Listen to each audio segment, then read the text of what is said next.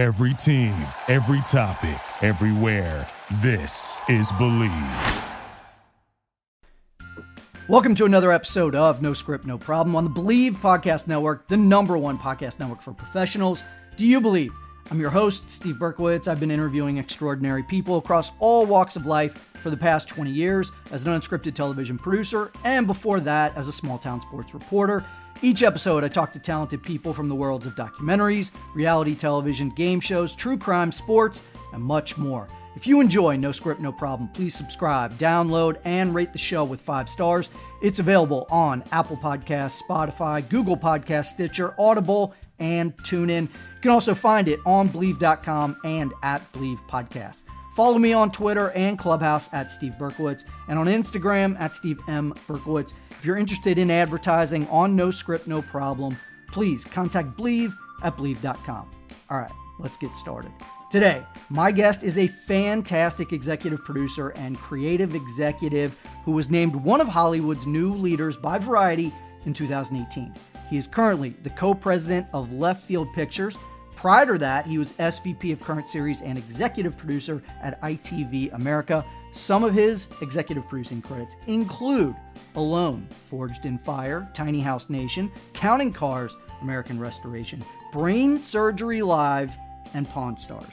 And earlier in his career, this is what I love this. My guest was an executive producer at MTV, specializing in the development and supervision of daily live studio productions. I'm talking about shows like Total Request Live, Pranked, and Parental Control, which is still one of my all-time favorites. Please welcome the co-president of Left Field Pictures, Sean Witt. Sean, how you doing, man? Good, man. How are you, Steve? I'm wonderful. I'm excited to chat with you. All right, so Left Field Pictures is a part of ITV America, which is a part of ITV Studios, right? And then within all of that, you still have Sirens Media, you have Think Factory Media, you have High Noon Entertainment, you have Good Caper Content, you have all these different companies. How does it all work, man? I don't even know where to start with that question. That was very broad.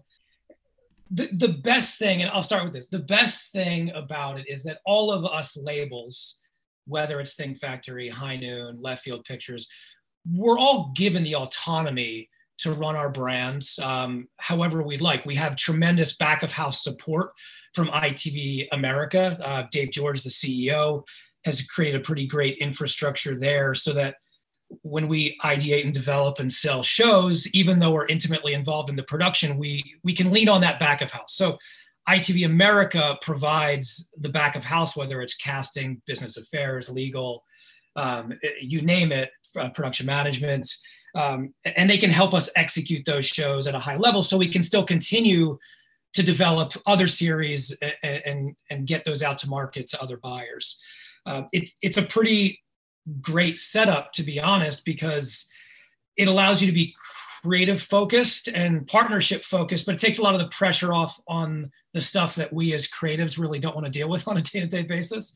Now, when you look across our landscape, right, and unscripted, that is kind of the trend with a lot of the companies, right? You have like Endemol Shine, right, with multiple companies like Authentic, you know, is underneath their umbrella, as well as 51 Minds. And then you have Banijay, which buys Endemol Shine. This was not the case when you and I were coming up, right? Why do you feel like this is the trend of like the big companies scooping up and buying, you know, kind of those smaller companies? And do you feel like this is a good thing? I'm not an expert on this, but I think it has to do with IP ownership and diversification. I mean, Brent, if you go back to Left Field, when it was just Left Field, 10 to 15 years ago, Brent Montgomery realized that Left Field was known for Pawn Stars, and the only way that he was going to have an opportunity to sell another series to a network that was not History was to bring in credible partners. And at the time, he partnered with Sirens, the old Sirens, which was crime-based. Now Sirens under Miyoshi is more pop culture-based. But at the time, he then started selling more crime shows. And then he did a partnership with Nick Rigg and Jody Flynn with their respective companies. And that diversification looks a lot better and more appealing in the marketplace, because then you can do more than one thing. And look, every producer can do everything, but a buyer isn't necessarily going to believe you because they want to go based on a track record. So there's a world where all the buy-ups and acquisitions and partnerships now,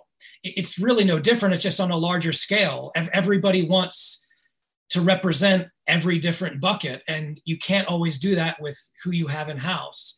And like I started off with, if you're lucky, some of these companies own IP and formats travel in most cases. So I think that's an advantage as well, just to get your hands on those formats so you can try to sell them in other markets if you've not kind of already been screwed in your efforts to do that already. Diversification is huge, and you mentioned IP in there as well. One of the recent projects that was announced through Left Field and ITV is a partnership with Blumhouse Television. Of course, that's Jason Blum's big, huge production company, and he does those amazing horror films, right? Escape the Maze is the working title, which sounds incredible, self-shot, isolating, emotionally charged competition series with you guys at Left Field. Tell me a little bit about the idea behind Escape the Maze, which does sound like some great IP mixed with, a partnership with somebody who's amazing like Jason. So the idea, before we even took it to Blumhouse to see if they'd be interested, we were talking internally about, with this recent success of Alone, and it's been popular for years, but I think the pandemic and it popping up on Netflix in addition to history really helped give it a broader audience. And we were talking about how can you take the spirit of that show, which at the end of the day is more of a psychological show than it is a physical show, albeit hard for the participants. How can you take that vibe and that format, but skin it in a different way or put it through a different filter? And we started talking about, as you mentioned, the self-shot aspect, the psychological stuff. And we started throwing around a bunch of different houses for that, and we ended up talking about mazes. And it was interesting because I think Dave, George, Gretchen, and I, when we're talking about mazes, we're like, well, shit, yes, there have been maze type shows on more with kids skewing, broadcast skewing vibes, but nothing in the really dark space. So that when in the early conversations with Blumhouse, once that partnership was forged, they wanted to hear a bunch of ideas. And this was one of the ideas we threw their way. And they immediately got really excited about it. And it wasn't just because they're fans of Alone.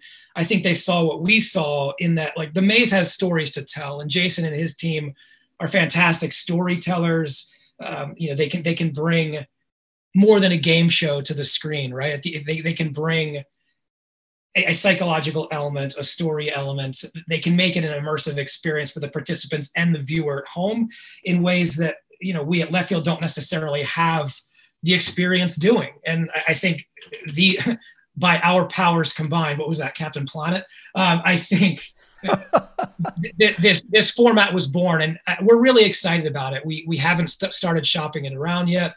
That'll happen in the upcoming weeks, but it's going to feel more than an escape room kind of show. It's going to be very immersive, very moving, not in an emotional sense, although that would be nice. Moving, there's going to be a lot of motion, rooms changing, people thinking they're on airplanes when they're really not. A lot of really cool devices that we've come up with. I like it. Because, escape rooms there was a time where everyone was pitching the escape room show. This sounds way better. And anytime you can add Jason Blum and his brand to the mix, that's exciting. I feel like right now in our world, packaging has become bigger than ever. IP has become bigger than ever. How do you feel like, things have evolved in the packaging IP world? You have athletes now like LeBron James and Kevin Durant and Michael Strahan, who all have their own production company. Dwayne Wade is hosting theCUBE. It feels like every celebrity wants to be in our world in unscripted. How does that play into the idea behind, hey, we're not just going to take out a maze show. We want to partner with someone like Jason? It's a really good question. And I think there was a time when a name mattered more than it does now. I think what buyers are particularly looking for is a contribution or expertise of some kind. So, a celebrity EP isn't going to sell a show in the way that they may have a few years back, even a year or two back. I think when you have someone like Jason and the Blumhouse team, they bring an expertise, but they bring a vision and a POV that you're not going to find anywhere else. And that's valuable. So I think networks are willing to not only take pitches, but pay for a premium when they know they're getting something out of it. If Jason was just putting his name on something, yes, that's a big name, but that's not why you want Jason. You want Jason and his team for everything, for their imagination and their ability to execute in a particular genre. So, I mean, if I'm a buyer, if that wasn't going to be offered, I don't know that I'd lean in, but knowing that it is, and it's exciting that it is, and it's not just this Escape the Maze project, it's any project, any project we take out that has a, let's call it a celebrity EP or attachment, we really, really, really always want to make sure that that's a meaningful contribution, whether it's on screen or behind camera, that the buyer and hopefully the viewer can see some sort of benefit from. I think just putting Shaun Witt on something, if I was a celebrity, is kind of useless. You know what I mean? You're a celebrity. I consider you a celebrity. Don't sell yourself short. Get me out of here. You say that Alone was part of that genesis of the idea, the creative that went into Escape the Maze. I find that interesting, but I'm not surprised. You know, Alone now, I see people are watching it on Netflix. It's just one of those shows that you're like, wow, you just got it right. Why does it work? Why do you feel like it's a hit and so many people have gravitated to it? Sure. So there are a handful of origin stories in the earliest development of Alone, and I'm not going to pick one because that's only going to make someone feel left out. But I'll say this: in the earliest stages, it was our goal and History's goal, because they were on board pretty much as soon as they heard the pitch. The earliest creative was Survival 365. So we wanted this to be a year-long survival experience, something that has never been done before. We learned very quickly that that's kind of financially and logistically impossible to pull off. So it kind of got scaled back quite a bit in the earliest stages of development. At the time, I was the head of Current. Gretchen, my co-president, was the head of talent and casting. But with Gretchen's experience at Discovery, and especially with male programming and my experience making shows, we were kind of thrown into the cauldron very early to figure it out. So many more things to say, but it's worth noting that the show never would have been what it became had History not trusted us from the get-go. I think there's a lot of pressure when you're doing a show like this, especially in a space like survival, when so many other big formats preceded it. I mean, Survivor is not a true survival show, but that's what you think of when you think of the space. It's really hard to beat that bar. I can't remember if Naked and Afraid had just come out before we did, or if it was around the same time, but that was such a big, loud format that for History to say to us as producers, do the minimalist version of a show where production value from a camera standpoint doesn't matter, where you're trusting non-TV people who've never been on camera in their lives to be your on-air talent. For them to say that was really bold and anything but risk averse. So I credit them to this day. The show never would have been the Alone that we all know today if they hadn't given us that clean slate to say, go make the show that you've always wanted to make. Look, it's a beast. I think people in the beginning really questioned whether it was legitimate. Are you really letting them out on their own? I mean, the answer is yes. You can read anywhere online. We've told the stories before. Of course, we come in on a 7 to 10 day basis and swap out media cards and batteries. That's known. We do medical checks. We make sure they're psychologically sound. You know, when our biggest concern when the show was developed was, is this safe? None of us wanted to make a show where the headline is X participant died or was injured or whatever. That was never the show we wanted to make, and we never wanted to push it that far. So we're within minutes of these people if we need to be via chopper, or 15, 20 minutes via boat. So if there is a true emergency, we can tend to it appropriately. But this is a real, authentic survival experience. And I think that's why not only viewers, but the participants have embraced it. It's really hard, and over the years, anyone who plays in this space knows it's very hard to get individuals who spend a lot of time in the wilderness alone to want to do television. They don't trust it. They don't look at a lot of the shows that have been on air in the past and say, oh yeah, that's how I want to be portrayed, or that's how I want my hobby or my passion to be portrayed. They're protective of that. And in a lot of ways, they're introverted people because they spend time in the woods. It makes sense. So what Alone did such a great job at, from a casting standpoint, was having the producer back away and saying, you tell your own story and trust us to take all that footage and all that openness that you provide on camera to make the best TV show possible. Not the show that we want to make from a story standpoint. We're not going to manipulate you in the field. We're not going to manipulate you in the edit. We just need you to talk and to document. We'll teach you how to do it. There were participants in the first boot camp. We have like an orientation boot camp process where we assess people's medical and psych and personality and ability to document themselves. And there were people who were garbage with cameras. They couldn't even figure out how to turn it on. But after a 2-week course, I would hire some of these people as camera ops on our shows. They've become that good and then that proficient with the equipment and also visual storytelling. In terms of the casting, these people have to, be available for an indeterminate amount of time. Yep. What is the key? I would assume you don't want them to be too good, right? You don't want, what is the key to casting alone? Because you want them to be able to survive, but yet I would think you don't want them to be the most incredible survivalist where you're worried that they're absolutely going to win. What are you looking for when it comes to the casting? Really, really good question. I say this sincerely, we have never cast anyone on the show to fail. So we take the diligence very seriously on the show. We put people through an expensive boot camp process to weed out people who are trying to mislead us during the casting process. Yes, we want personalities and people who quote unquote make good television, but not at the expense of an injury or worse, because there goes the show. So if we're putting anyone out there who can't really do this for at least a reasonable amount of time, they're not gonna make it. The bar is very high in that regard. I will say, and this is a fun anecdote, there was an individual who auditioned for season 1. I can vividly remember that boot camp. He was so above and beyond talented compared to everyone else we brought that we in history identified right away that he, without fail, will win this show and make everyone look not foolish, but pretty bad. He was that skilled, that experienced, had decades and decades of doing exactly what we wanted this show to be. As a result, we did not put him on the show, but immediately hired him to be our survival consultant. And he's been with us for 7 years.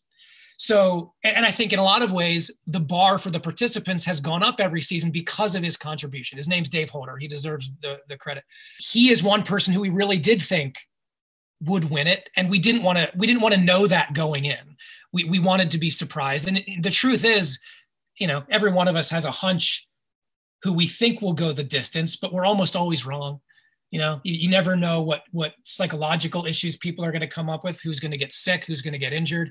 But we really do want these people to succeed because that's what this show is about, right? It's about the participants. It's not about us as producers. And I know anyone listening to this who is one of us is going to roll their eyes and say, Sean, you want renewals, you want your shows to rate. but I sincerely said to the Alone participants in season 1 who showed up to boot camp, who didn't trust television, had no idea there was a cash prize. They just came because they thought there was a chance this could be a good opportunity for them safely to attempt something they've always wanted, which is true isolated solo survival. And I said to them, yes, I'm a producer. You don't have to believe me. I don't give a shit if this show ever comes back. I don't give a shit if this show rates very well. The most important thing for me is to tell your stories and allow you to do this safely. And I said the same thing I just mentioned is one of you guys getting injured or worse is not a good headline for me. But what makes this show so special is that the producer is invisible. And yes, we are there. We're out in the wilderness at a centralized base camp that can access them for safety reasons. We're there. We edit the show. We process the media. We pick what selects we want to use. So in that sense, the producer is there. But even to the music selection, which we talked a lot about in the beginning of season 1, we didn't want anything that made it feel like a producer had anything to do with it, which is, even though I'm a drummer and it pains me to say this, I made the decision, no drums in the show. like, let's not, and I know if Ryan Pender hears this, our EP, he's going to roll his eyes because I beat that note to death every single season. And if I hear a drum, I always call it out after it airs.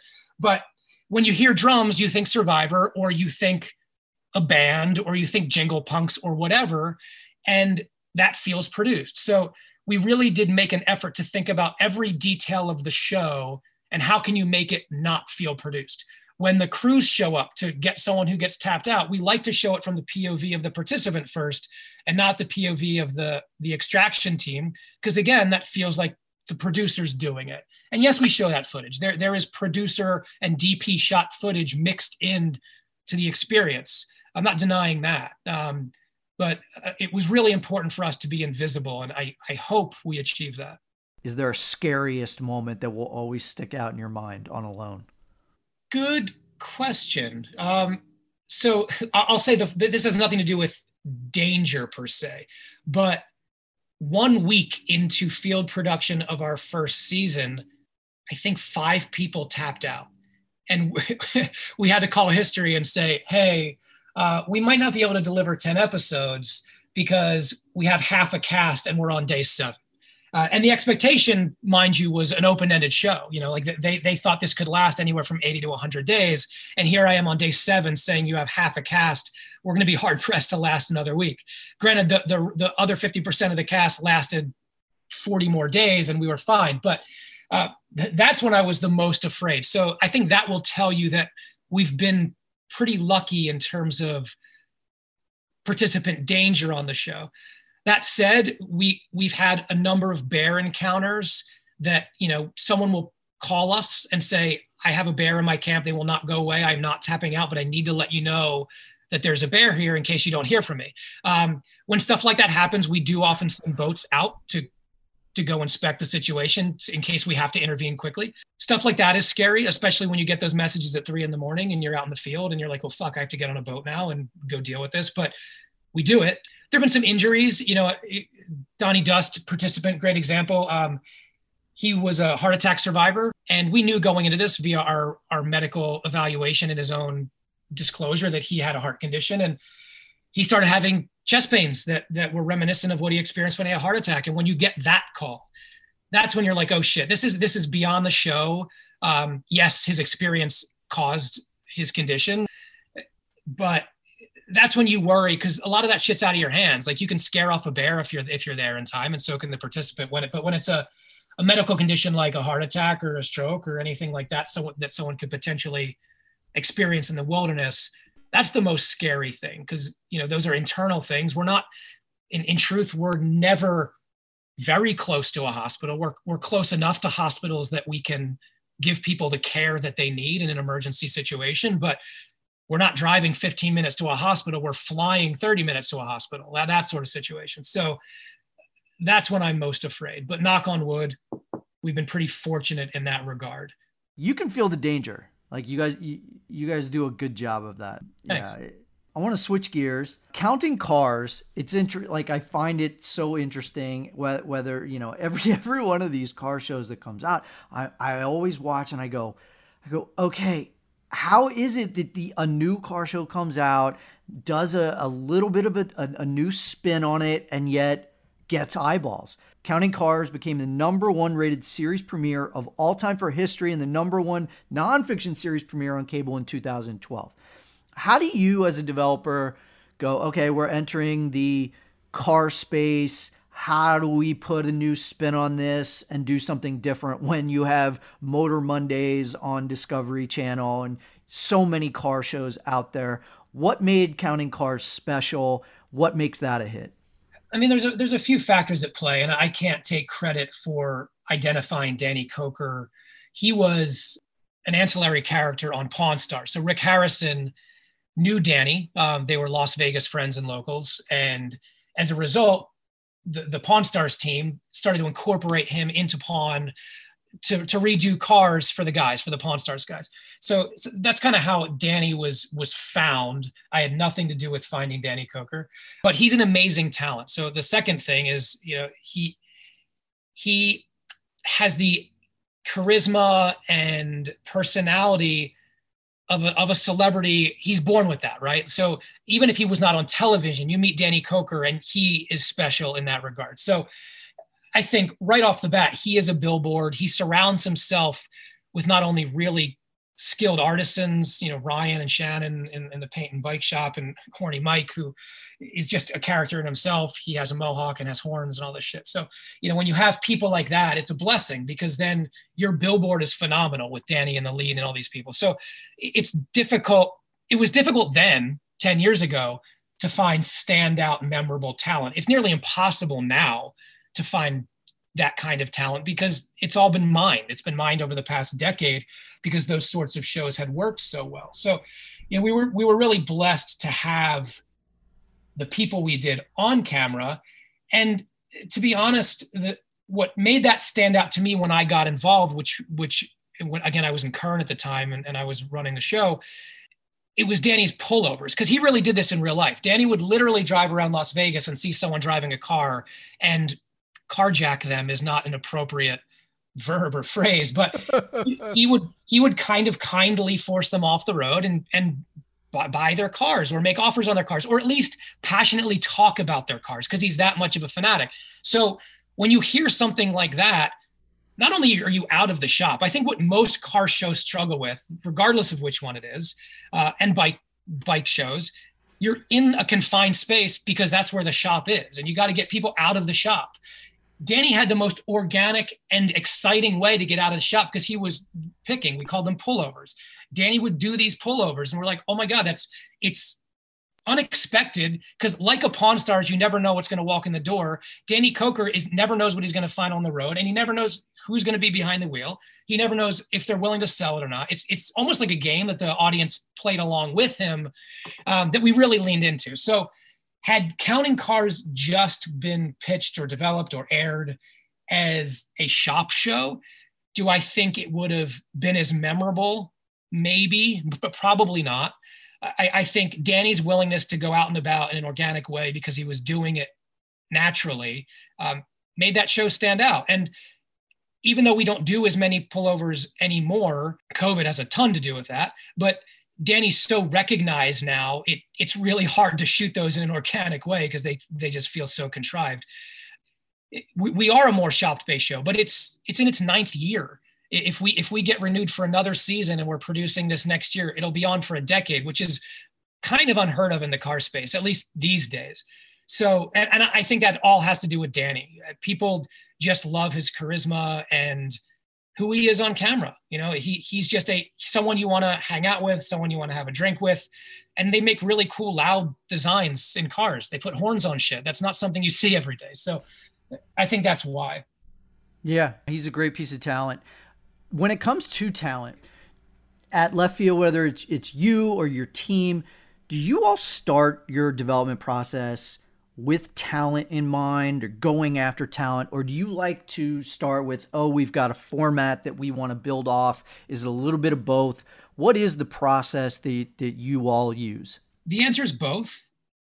I think years ago, and I mentioned this earlier, years ago, finding talent wasn't easy, but it was more frequent, I guess. You could find a talent and say, okay, we found a great individual, a woman who does X, a man who does Y. Let's figure out what the show is. That doesn't happen as frequently anymore. We rarely get pitched or find internally a talent that we say, holy shit, we've never seen anything like this before. Not us, but other production companies find the Pimple Poppers of the world. And that's awesome. But those are few and far between. I think we like to ideate that way, but we can't rely on that. So it's all of the above. We come up with formats that may or may not need talent. We come up with formats that are just formats and don't even need faces. And then you just cast participants, whether it's a game show or something like that. We really approach it every which way. You always want to take shows to market that you want to make, but sometimes you also have to take shows to market that you think will sell. And the baby killing is the toughest part of this job, because I'll often have, the junior and even senior members of our team pitch us being me and Gretchen. And they're great ideas and stuff that we haven't necessarily heard before. But when we assess the landscape and who the buyers are right now and what they may already have on air that's similar, or at least fulfills a need that's similar, we kind of flush it, or we just put it on the back burner and say we'll revisit it a month or 6 months from now, because it's hard to be noticed in the marketplace too. So you kind of sometimes have to put your own personal passion projects to the side. And that doesn't mean that what we don't take out, we don't want to make, and that we aren't excited about pitching. But sometimes the ones that you take out first have to be the ones that you think can sell, not that you hope they'll sell, because you're putting a lot of time and resources into it.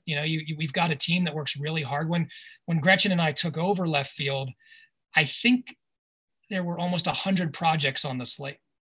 And we cut that by 75% right off the bat, because in talking to the team, a lot of them were projects they just liked. Right. But then we started asking, will this project sell?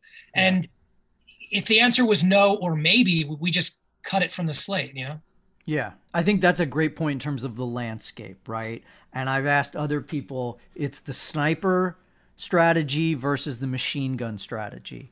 It's, do you pitch a lot of shows hoping that, okay, one of them's going to sell, or do you really spend a year developing one, packaging it, getting IP, getting talent, knowing this has, a much better chance of selling?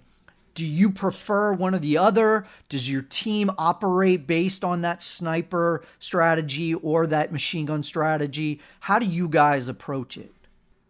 The answer, although it may sound unsatisfying, is it depends.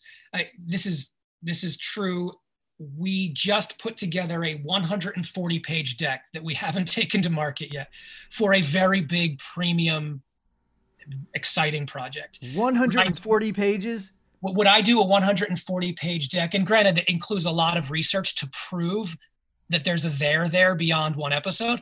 So we can easily omit half the deck and it's the pitch, but it's still, there's a lot to it. There's a lot to it. Okay. But would we do that for every project? No. I don't know if this answers your question, but one thing that I always keep in mind before I take anything out, whether it's the machine gun or a sniper, is, can we make this show?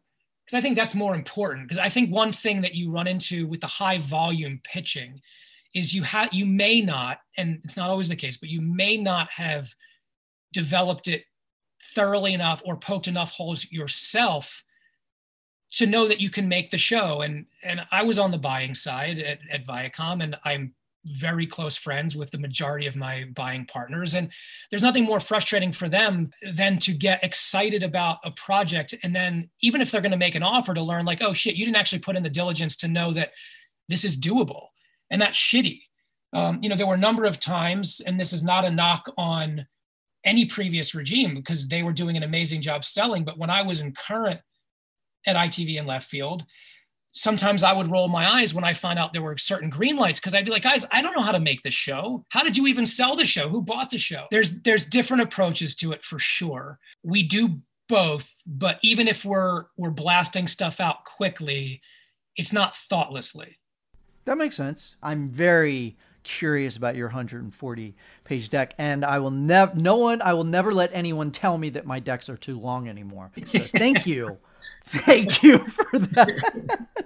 I saw a study that 46% of U.S. broadband homes subscribe to 4 or more streaming services, right? So the streaming wars are now full-blown upon us right now.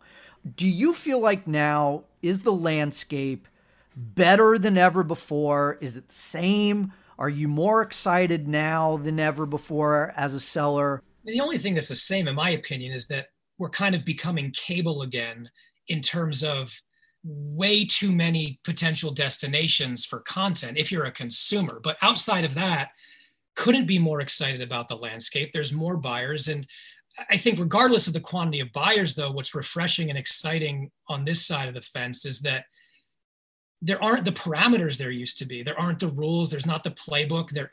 You're not starting from no. I think for so long, a lot of linear brands had such a clearly defined audience and type of show that they knew worked for them based on years and years of data, that they didn't need to, but they didn't want to think outside the box. They didn't want to expand. So unless you were pitching them cookie cutter type stuff with a different talent, it wasn't going to get through. And that's limiting and also difficult because every other production company is pitching them the same thing, the same car show or the same whatever. So I think those handcuffs have come off. And ironically, also with the linear nets now as well, because they're trying to keep up with the streamers, everybody is more open-minded and everybody's taking bigger swings. And yes, there are different price points and different audiences to a degree, depending upon which streamer or linear net we're talking about, but it's fun. I mean, the development conversations we have with our partners now are so much more collaborative, spontaneous, and kind of all encompassing than they used to be. And in a way, I don't think this has anything to do with the pandemic. Clearly you're bonding in different ways via VC than you would have, on the telephone or the occasional flight to LA, but everyone seems to be having more fun developing and being creative again. I think for so long, this might sound cliche, but our business, our industry was getting to be too much of a business, and it still is, right? Money matters, but I think what I'm seeing a lot of with our partners is they're reminded on a daily basis, like, oh shit, I work in television and that's pretty cool. Let's throw some big ideas around. They don't have to be predictable small ideas because we know that some part of the country likes to watch those types of shows. Now, the ideas that are getting thrown around usually result in what the fuck? That's nuts. But then maybe we can do it, as opposed to no way, that's nuts. You're crazy for even pitching that. We had a former employee who's amazing, left on great terms, but he was notorious on a daily basis for pitching us the most ridiculous ideas ever. And when he left us with his Bible of ridiculous ideas. I shit you not. And this was maybe 5 years ago, let's say. At the time, not a single one of them would ever have gotten more than a grumble from a network exec or some sort of eye roll at Realscreen. I've seen about 10 shows on television, fully produced, airing, that he came up with 4 or 5 years ago that all of us just chuckled at. And I think that's indicative of the swings people are willing to take and the fact that this industry can and should be fun. I have to ask you about your time at MTV, because there's so many producers who really developed some of their skills in their time at MTV. I had Adam Freeman on, from Think Factory, and he had some great stories from when he was working at MTV and how that really taught him so much about producing and helped get him to where he is today. What was your experience like working at MTV, and how did that help you to get where you are today? Adam Freeman was my first boss when I got my job as a PA on TRL. That's awesome. That's awesome. Yeah, Adam was running TRL at the time. Dave George, our now CEO, was producing TRL at the time underneath Adam, and I was brought on as a PA 20 plus years ago, which is crazy to say out loud. MTV was wild. I think it was run by children, like legitimate children were running the network. The executives, of course, were older, but they had the mentality of children in all the best ways. It was a boot camp. Another cliche thing I'll say is that everyone got a master's degree at MTV in a way. We were thrown into the fire at a very young age. You were given a lot of autonomy. You were also required to multitask. I remember my interview when I went to interview for the PA job at TRL. Robin at the time, the line producer, asked, like, what can you do? Can you, as a PA, can you cue tapes? I said, well, I was an editor in college and taught an editing class, and I can shoot. I do photography. I write. I do all this shit. And didn't literally say this, but she said, you're hired. And I think the mentality at MTV was we need everybody to do everything, because the budgets weren't huge and everything was done in-house. So they needed everybody in-house to be able to contribute in some way. I remember all the interns from the intern class before I got that job loathed me because I came in from the outside. I was a ticket taker at Letterman, for Christ's sake. And I came in from the outside and got the job that they all wanted just because I knew how to do more shit. So that's one of the best things about being at MTV was that I had to hold the camera and shoot the stuff. I had to go write cue cards. I had to produce the talent because there literally was no one else to do it. And you're 21 and you're expected not to mess it up. And if you mess it up, you're not there long. And if you do, then you're given more and more opportunity. And I think MTV did a great job of paying you very little, but giving you tremendous opportunity. In a lot of ways, that's so much more valuable at the end of the day when you're starting your career.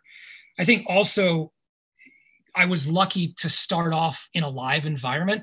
The good thing is in a live environment, when you fuck up, it's done and no one remembers. Even when you don't fuck up, no one remembers because the show airs and then it just disappears into the atmosphere and it's never to be seen again. So that you have to be a bit of a goldfish in that regard. You just kind of move on, but you also have to make quick decisions. So I think if nothing else, my takeaway from my TRL years, the number one lesson learned was kill babies fast, make decisions fast. You could be wrong, but that's okay, and just move on.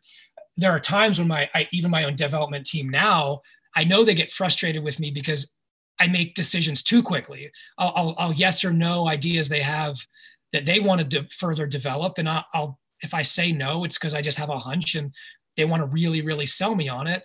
And I've gotten better at that. I think also in brainstorms, I tend to be very quick because of my experience on TRL to yes or no things without really giving things a chance. And that's something I've had to learn in the past few years, especially in this role at Left Field, is sometimes you need to, even if you know the answer, even if you know the answer is no, this is not an idea that is worth pursuing, sometimes you have to pretend that it is because something else might come from it. Brent even said to me once 5 or 6 years ago, that we were having a very quick conversation outside of our building. There were 5 of us standing around. Someone asked a question. And right away, I was like, no, it's not going to work. And Brent pulled me aside and he said, you're right. You're 100% right. But you don't always have to be right. And he said it way more articulately than that. But what he was getting at is sometimes you really need to let an idea be an idea. You need to let people get that shit out. Because if you just squash it right away, because you can see 3, 4, 5 steps ahead in that particular moment, it's not helping anyone. It's not helping them learn. It's not helping you find something else good that could have come from that particular thing. So good about MTV, quick decisions, bad about MTV, quick decisions. And you just kind of learn along the way. You were at MTV at a time when they were so culturally relevant. You know, they were in the zeitgeist every day. What is your favorite memory, or do you have any memory that will always stick with you from your time at MTV? What was great about TRL, and I'll make it specific to TRL, is it existed before Twitter. The internet existed, but barely. I don't think Facebook was even a thing for a couple years. And celebrities especially were accessible via our show in ways that they were never accessible to anyone. And the stunts, the games, the questions that they were willing to participate in on that show, you would rarely see today. And you never saw before. There was something really special about that culture and that the energy and the environment that TRL specifically, even beyond MTV as a whole, brought to viewers. And Times Square is a great example. So I don't know if you were ever an audience member or if you were ever in New York City or in Times Square when TRL was on, but when those blinds went up, when the police would allow us to put the blinds up, hundreds and thousands of kids would just flock to Times Square to watch our show from the outside. They couldn't hear shit. All they wanted to do was see 42 frames of Eminem walk to the window and wave. And that was life-changing for people. Yeah. We'd have people weeping uncontrollably. We would often bring them up to the studio, but I can't think of a similar thing now. What is that now? And what was that before?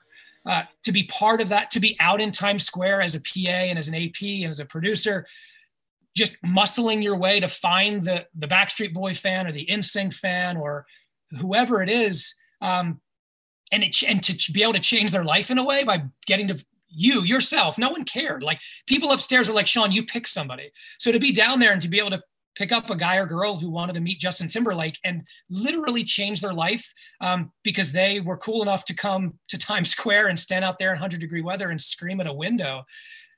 That was a really, really cool environment that I'll never experience anything like that again. And man, it gives me goosebumps just thinking. I mean, Eminem shut down Times Square once because so many people came. The cops made us pull down the blinds. It was just a cultural thing that we'll never get back. I don't know that celebrities will ever make themselves that accessible again when it's not behind a Twitter or an Instagram or something like that. And that was just really special to be part of. I know that was not the Kid Rock crazy party stories that you want to hear, but well, it is interesting. We can save those for a non-public forum. Yes. Yeah. But it is interesting. You said that it could never happen again. And you're right. That was the only way to really get a glimpse of a celebrity on a daily basis. You knew if you turned on TRL, you'd get to hear and see a celebrity every single day. And now they don't need that. They're on Twitter, they're on Instagram, they're on TikTok or Snapchat, and they control the narrative. So, and they have filters, so they don't need TRL, and they can pump out a new song on YouTube, a new video on YouTube every Friday if they want. The crazy thing is no one has any idea what TRL is anymore. Like anyone over the age of 30, maybe 35, but anyone younger than that, you mention it and it's just like looking at a brick. I like to end the episodes with some recommendations of what to watch or read, whatever you prefer. I recently watched the Mary J. Blige documentary, My Life, on Amazon. If you are a hip hop fan or just a Mary J. Blige fan, I highly recommend it. It's definitely a unique way to do a doc. They mix animation in there, some really cool animation, and obviously the music and concert footage and some archival in there is really great and a unique peek into her life. And she's had such a great career, but also a tough upbringing. And so I found it pretty fascinating. And so I highly recommend that one. There's a book that I just read called Strong Men by Ruth Ben-Ghiat. That it's if you like history, it's a it chronicles the history of dictators and authoritarianism from Mussolini to the present day. Kind of a little serious topics, but if you're into history, it's a fascinating read. A little disturbing for our time, however, a little disturbing for what we're all going through right now. But I highly encourage, if you like history, if you like politics, it's a good read. Anything you have coming out of left field that everybody should watch? Wow, nothing that I can announce yet coming out of left field, but we do have both are for streamers respectively, two very unique takes on the survival space that will drop end of this year, one, and then the other one top of next year. So it's going to be a few months, but really excited about that. And we've got a really exciting competition series that's very unexpected for us, dropping on HGTV in Q4 of this year, which is also going to be a lot of fun. And my wife is going to fucking love it. So that makes me happy. Okay. In terms of recommendations, I don't know how much time you have. I watch a lot of television. I've really gotten sucked into a lot of foreign language stuff on Netflix lately. Okay. It's been around for years, but Dark is phenomenal. I'm pretty sure it's German. Yeah. Time travel-y, kids go missing. It's kind of effed up, but it's worth the watch if you can get through the subtitles. Lupin, I think that's how you pronounce it. It's French. A little Thomas Crown affair-y, heisty, but light. It's not heavy. There's a lot of levity in it. I think that one's pretty good. Fun, moves pretty quickly. Money Heist was pretty good. I love anything. This has nothing to do with foreign language, by the way. Anything Jonathan Tropper touches. Banshee Warrior, C. Warrior's a great show. A lot of troubled protagonists. I think a lot of those, not C, that was Apple, but the other two, I believe, launched on Cinemax. You can probably find them on HBO Max now, but they're excellent. Mr. In-Between on FX is phenomenal. It's like a small scale feeling Hitman type show with heart. Oh, okay. Man, it is such a phenomenal show. Ted Lasso, if you haven't watched Ted Lasso. Oh, yeah. If you need something to make you feel good about yourself and life, especially given the past year and a half, you should watch Ted Lasso. That's a barbecue sauce. Yeah. Totally. That's a great show. On the reading side, Iger's book was good. I found that pretty inspirational. Hidden Life of Trees, my co-president gave to me. If you like natural history and humanity, it's a sciencey read, but it's a fun read. And I just finished reading every single one. I think there's 15 of them of the Last Kingdom books. I like anything with swords and like fairies and monsters and shit like that. So it was a Netflix show, no fairies or monsters, but lots of swords. I think it'll end up getting cut short. I don't know that they're going to tell the entire thing on Netflix. So I bought all the books and read all the books in like 3 days, but they're really, really good and a fun read if you like that kind of thing. Right on. All right. That's a lot. I like that.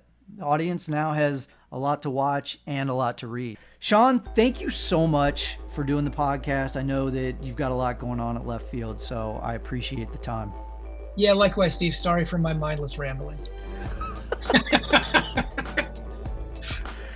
Thanks again to my guest, Sean Witt. Now, for everybody listening, if you enjoy the show, please subscribe, download, and rate it with 5 stars. It's available on Apple Podcasts, Spotify, Google Podcasts, Stitcher, Audible, and TuneIn.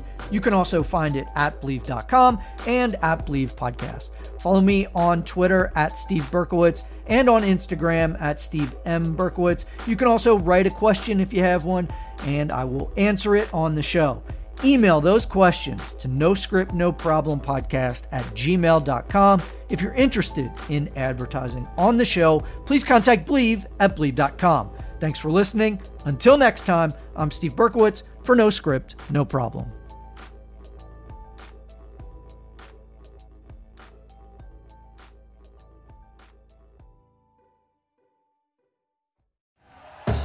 Thank you for listening to Believe.